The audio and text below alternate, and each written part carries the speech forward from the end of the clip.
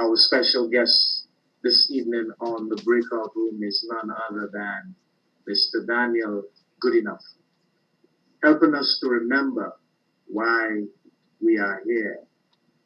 He has over 30 years as a lifetime coach, and his experience has created a long lasting legacy that will live on for a long time to come.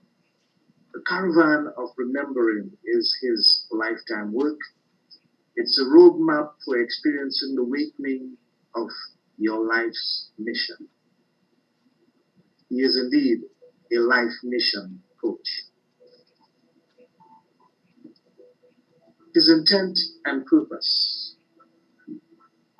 Daniel published The Caravan of Remembering in 2016 and then founded Caravan of Remembering Enterprise with the intention that anyone, anywhere, anytime, under any circumstance, who remembers enough to want to know why they are here and have some help in doing it, that there will be a way, a vehicle, and a person to help them with that.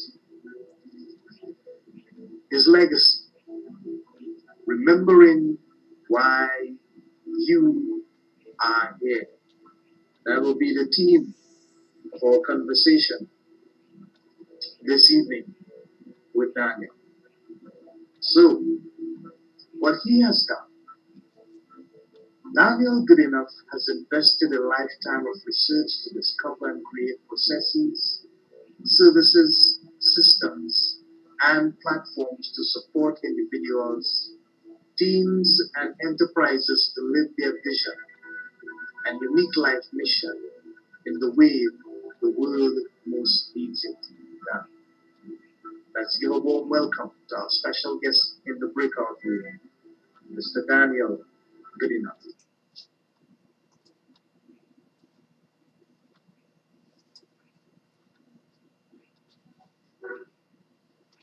Thank you. Glad to be here. Hi, Daniel. How are you? I'm great. Thank you. Thank you for having me. Wonderful to have you here, my friend. This is indeed a pleasure, and we are so grateful that you took the time and you seized upon the opportunity to join us in this wonderful atmosphere that we call the breakout room. So, Daniel, we were having a little discussion before the show actually began, and you were telling me some very interesting stuff about yourself, your life, your accomplishment, and even what you intend to further accomplish in the future. But tell me, when people hear the term the Caravan of Remembering, what is the thing that you really want them to come to mind, to be aware of, most of all, especially when it relates to them as an individual? What the Caravan Remembering was designed to do is to help people remember why they're here, why you're on the planet in a body, why you're here, what that calls you to do, and who that calls you to be. And I call the doing the outer life mission, and the who you're called to be the inner life mission. So that, and I say remembering in that it's not so much creating, designing it, inventing it now. We can dance with how we're going to present that now, given what's happening in the world. But that the idea is that it was, as certain sacred texts would say, it's written in your members.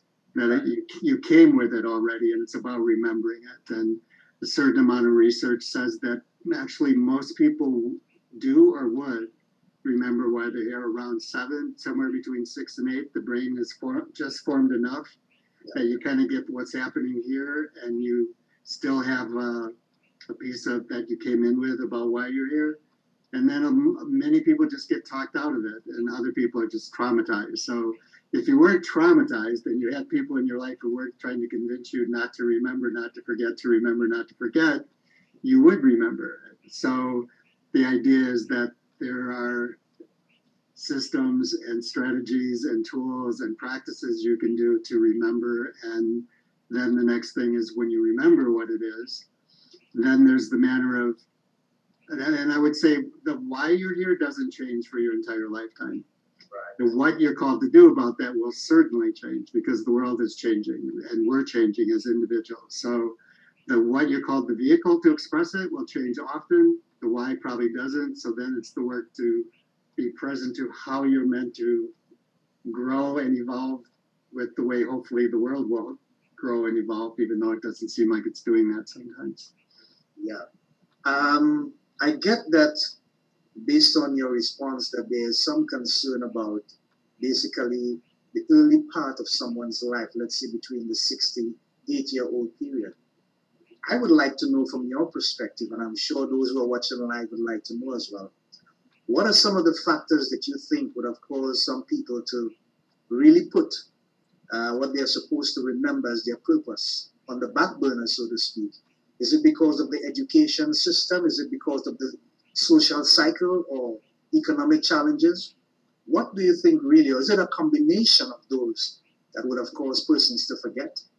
I would definitely say all the above. I think there's our educational system is primarily designed for the industrial age, where you were discouraged from even having that question about what am I individually here for, because it was more about making you, the assembly line was the deal, and so putting you on the assembly line, and you start thinking about that, you might not want to do that. So there's that. So the system wasn't really designed for that educationally, and then culturally, we had this thing where if you're in the military, do your 20 years and you can retire from the military, or if you're in some kind of a assembly line thing, you're 20 or 30 years and then you have a pension. And so just do the thing you're not that excited about, you'll get a pension, and then you can do what you want, kind of cultural thing. And then there's the real job thing. Yeah, the child at 7 might say, I wanna, and that's nice. And then at some point it's like, when you're gonna talk about a real job, right? So there's all of that. It's cultural. And then there's a particular quote in the Bible that it isn't just limited to Christianity. It's kind of all the spiritual traditions have a certain idea that in the Bible, there's train up a child in the way he should go, and when he is older, he will not depart from it. Yes. Which is saying that your parents should tell you what to do, right? Or like parents know, and you're a kid, you don't know, so listen to your parents and do what they, and all that. And that's not bad, wrong, and evil. It's just what it actually said in the more accurate translation was was create an environment for life according to your child's gift or bent. And when he or she is older, he or she will not depart from it.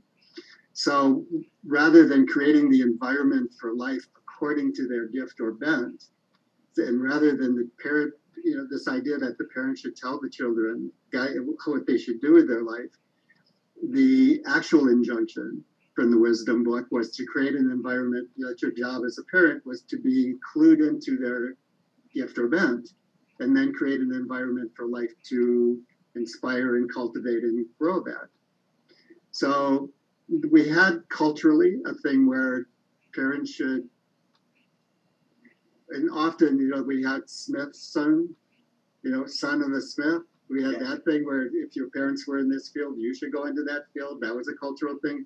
So just culturally, we haven't done a good job for a long, long time. In the West, there are other cultures that are more focused on developing your gift or bent. So, and then there's the family of origin trauma that could short circuit the whole thing, right? Like you just go away to survive. The survival strategy is to disassociate from your life, right? So somewhere deep in the inside is the remembrance of why you're here, but it's covered over with a lot of disassociation for whatever reasons your family of origin or your community, or I don't know, that might be happening with kids in COVID now, who knows, but whatever the reason of trauma is, that short circuits that natural bent to remember and grow into why you're here. The odds are not great right now, and that's one of the things that I want to change about the world. I would like, if you said, what's my vision for the world? I'd say my vision for the world is that the world gets to a place where we all take it as self-evident that everybody's here for a reason, and anytime anyone, anywhere, someone doesn't step into that, we all lose. Wow. Uh, Bordering on that, Daniel, tell me, how can one know when they're actually living their life's mission? What are the signs that can be evidence that they're actually on that path, that they have got it? Well, I suppose the most commonly recognized thing is that they have a sense of fulfillment and usually courage. They're less fazed by trends. They're more usually they don't have to. You don't have to be outgoing. I would have actually said as a child I was fairly shy, and still I always said to myself, my why is more important than my considerations, like being shy and those kinds of things. The biggest factor I would say, and that's in the work that I do, is my basic tenet that knowing why you're here and being certain about that isn't something just for the lucky few. You don't have to be struck by lightning and eureka, epiphany moment. Oh, that's why I'm here, right? That it's a skill like any other thing you want to become good at in life. Any other thing you want to become masterful in life, you can become masterful in embodying, living into, sharing, expressing your reason for being here, and being the who that is called to be, the who that calls you to be, so that you can step into it. And what that like, if you wanted to be an elite athlete, there would be practices to do every day. If you want to become an elite musician, there are scales to do every day. And as a musician, that was where I got the word, where I got the scales thing. So I call them scales because, like Pablo Casals, in his 90s, got up, even though he'd been a preeminent cellist in the world for many, many, many decades. He still got up every morning and did 3 hours of scales. Oh man, I don't want to. On his instrument. So in this case, you're the instrument. So there are scales to do, and if you do those scales and you do them consistently, you will absolutely be positively clear. You will be able to tell anyone, anywhere, under any circumstances, this is why I'm here. This is what it's calling me to do in this moment. That could change as the world changes. This is who it's calling me to be in. This is who I'll become by stepping into it. So that's about doing the inquiry, if you will.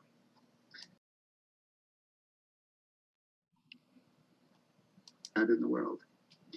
So what it does for the individual, many people have said in many different ways, when you're really clear about the what, the how almost happens by itself. Well, that's a little too simplistic. You have to show up and there's a lot of hard work.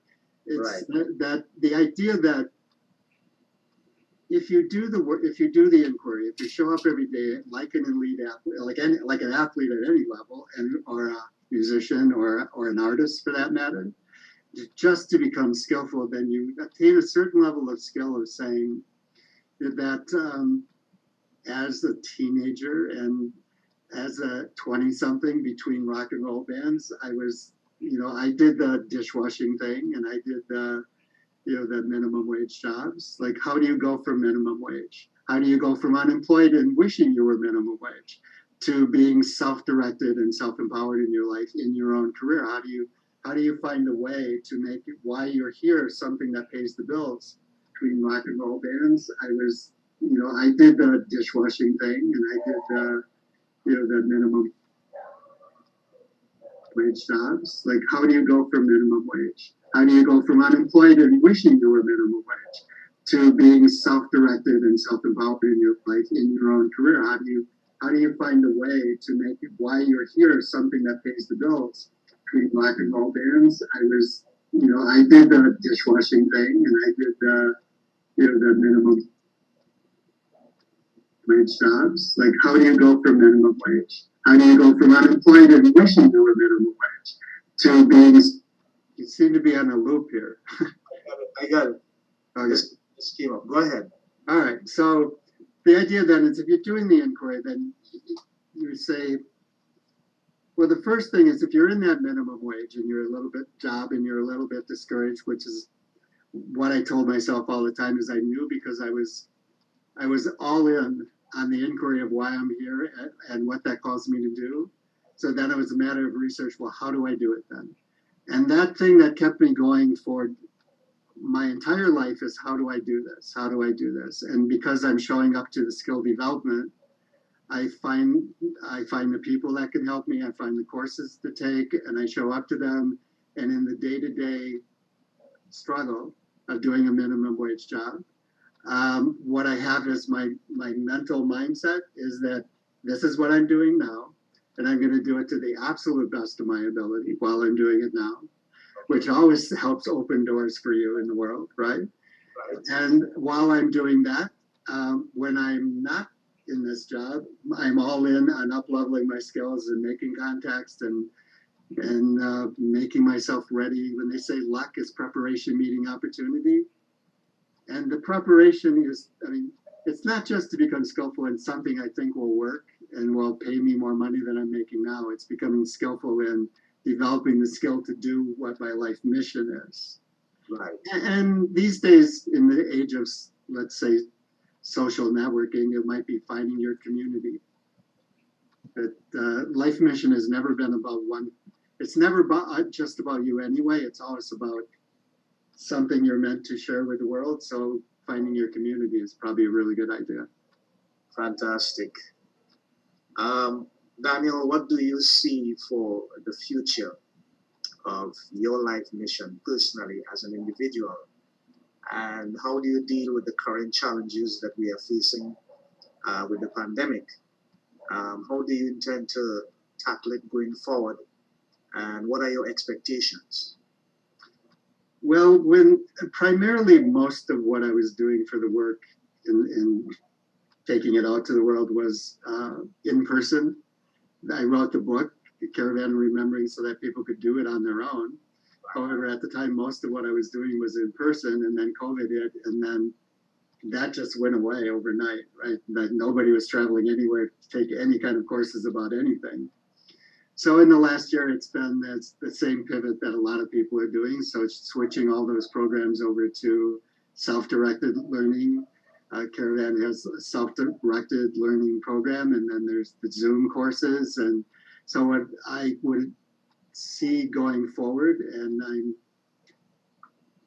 somewhat grateful if that's the thing I could say about the shift to digital and Zoom, is that it really does lend itself to a more global reach, which was always my vision, to anytime, anywhere, anyone. Someone wants to know their life mission. So moving forward, it's creating the tools so that anyone, anywhere, under any circumstance, well, almost any circumstance, can have access. So I hope you have internet somehow, or some way, right? That you'll have access to the material and hopefully a person through Zoom, whether it's one-on-one or in a small group or however that needs to happen, to stay in the inquiry and also build your community of support to find the way to that first level is, how do I pay my bills doing my life mission? And once you have that, then how, if you're called to, how do I scale that up across my community or state or province, and then maybe country, and then maybe global? So that's the future vision for the Caravan Enterprise, is that it creates the material that really is a global way to reach anyone, anywhere. Right. Great. I've got two more questions for you before we take a little break. The first one actually has to deal with that period of transition in your life, from the music scenario to something much more fulfilling and concretive. Can you share a little bit of that with us? That time when you felt that you could go in that direction, but for some reason or the other, it didn't work out, and then you had to find a paradigm shift, so to speak. Well, I do feel like in many ways I've had many lifetimes in one lifetime. I had my years as a fine artist student on scholarship, and then I had my years as a touring musician. Then I had my period of time as a quote unquote scientist, employed as a scientist. I mean, I was a scientist. I just say that because it wasn't my academic training. Then there were somewhere between 3 and 4 decades of being full on in the life mission work. What helped me make the transition in each one of those cases was the determination of, this is my life mission, and the determination to do that. and the idea of holding my attention on my intention. The poet David White said, all of our ability to hold the conversations we were made for relies entirely on our ability to hold radical attention to our intention. Wow. And without that radical attention to our intention, nothing much happens on the frontier of our being. And so I could say that was my lifetime experience. I held radical attention to my intention to help people do their life mission, to remember it and step into it. So that was the research project of my life. That I had a scholarship in the fine arts, so I did that to start. And then as a 14-year-old, I said that if I'm going to talk to people about life mission, if they're going to listen to me, it would help if I was famous. So I decided to go in. At 14, I started really focusing on doing my skills, speaking of skills, so that I could become famous in music. And I pursued that, and I had my musical thing. And then semi-retired, I was doing session work, but semi-retired from that, I was working for WEA at the time. That's Warner Brothers Electrosylum Atlantic. And it's just,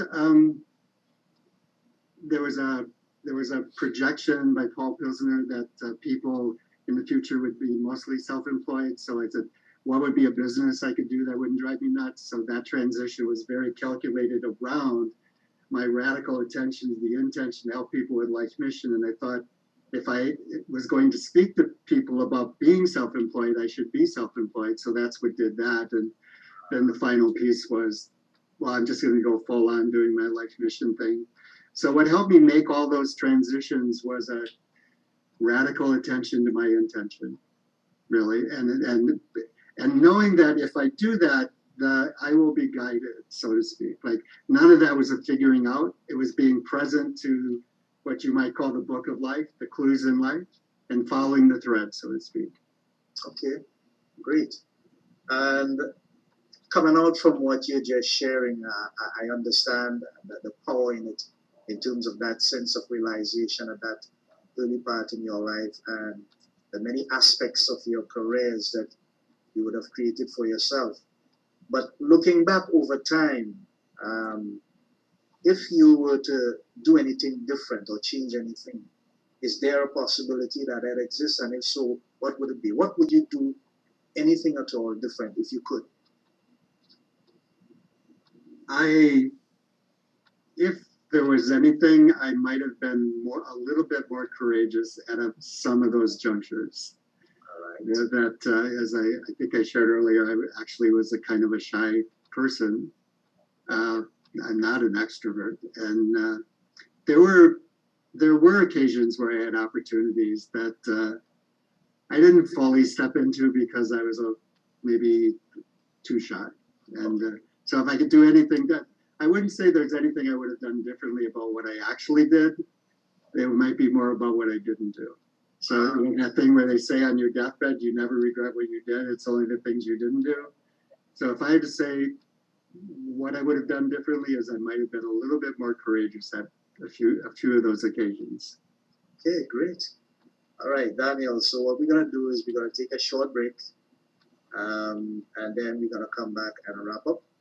So stand by, my friend. Is that like 5 minutes? No.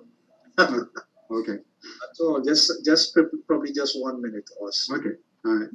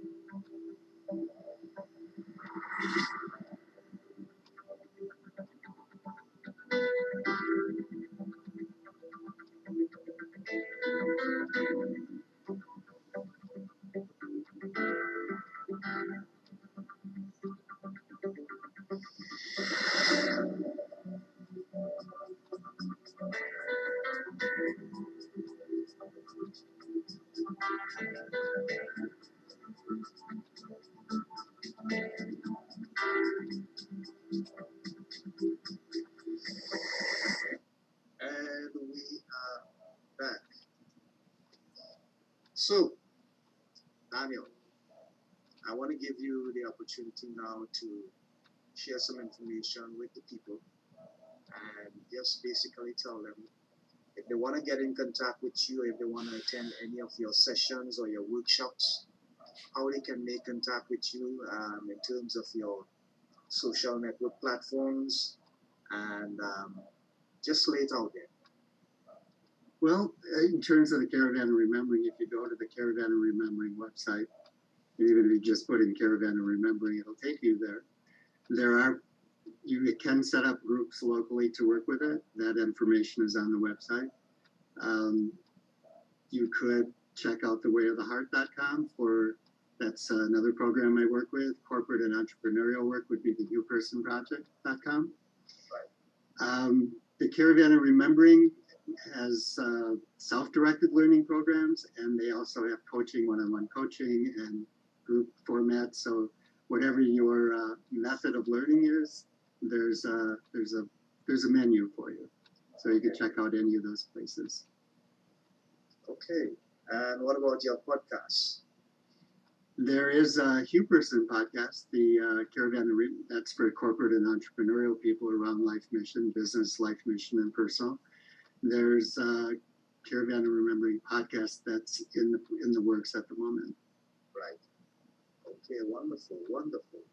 Well, my friend, we have sort of made a boo-boo with our audience. But I will do the necessary editing and get it out on the platforms. And we just have 2 more minutes. I'm going to wrap up by saying a wonderful thank you and a heartfelt appreciation for your time and your commitment to the program and sharing some insightful and wonderful information with us with regards to the Caravan of Remembering. We will continue to be in touch, my friend Daniel, and I am open anytime if you want to invite me anytime on any of your shows to speak virtually, of course, or your podcast, as the case might be. I am always just a phone call away or just an email away. So, any parting words? Just to say thank you. I enjoyed the process, and I look forward to connecting again. It's been great. Thank you. It was wonderful. Until next time. All right. Thanks. Bye. Thank you, Daniel. Bye-bye.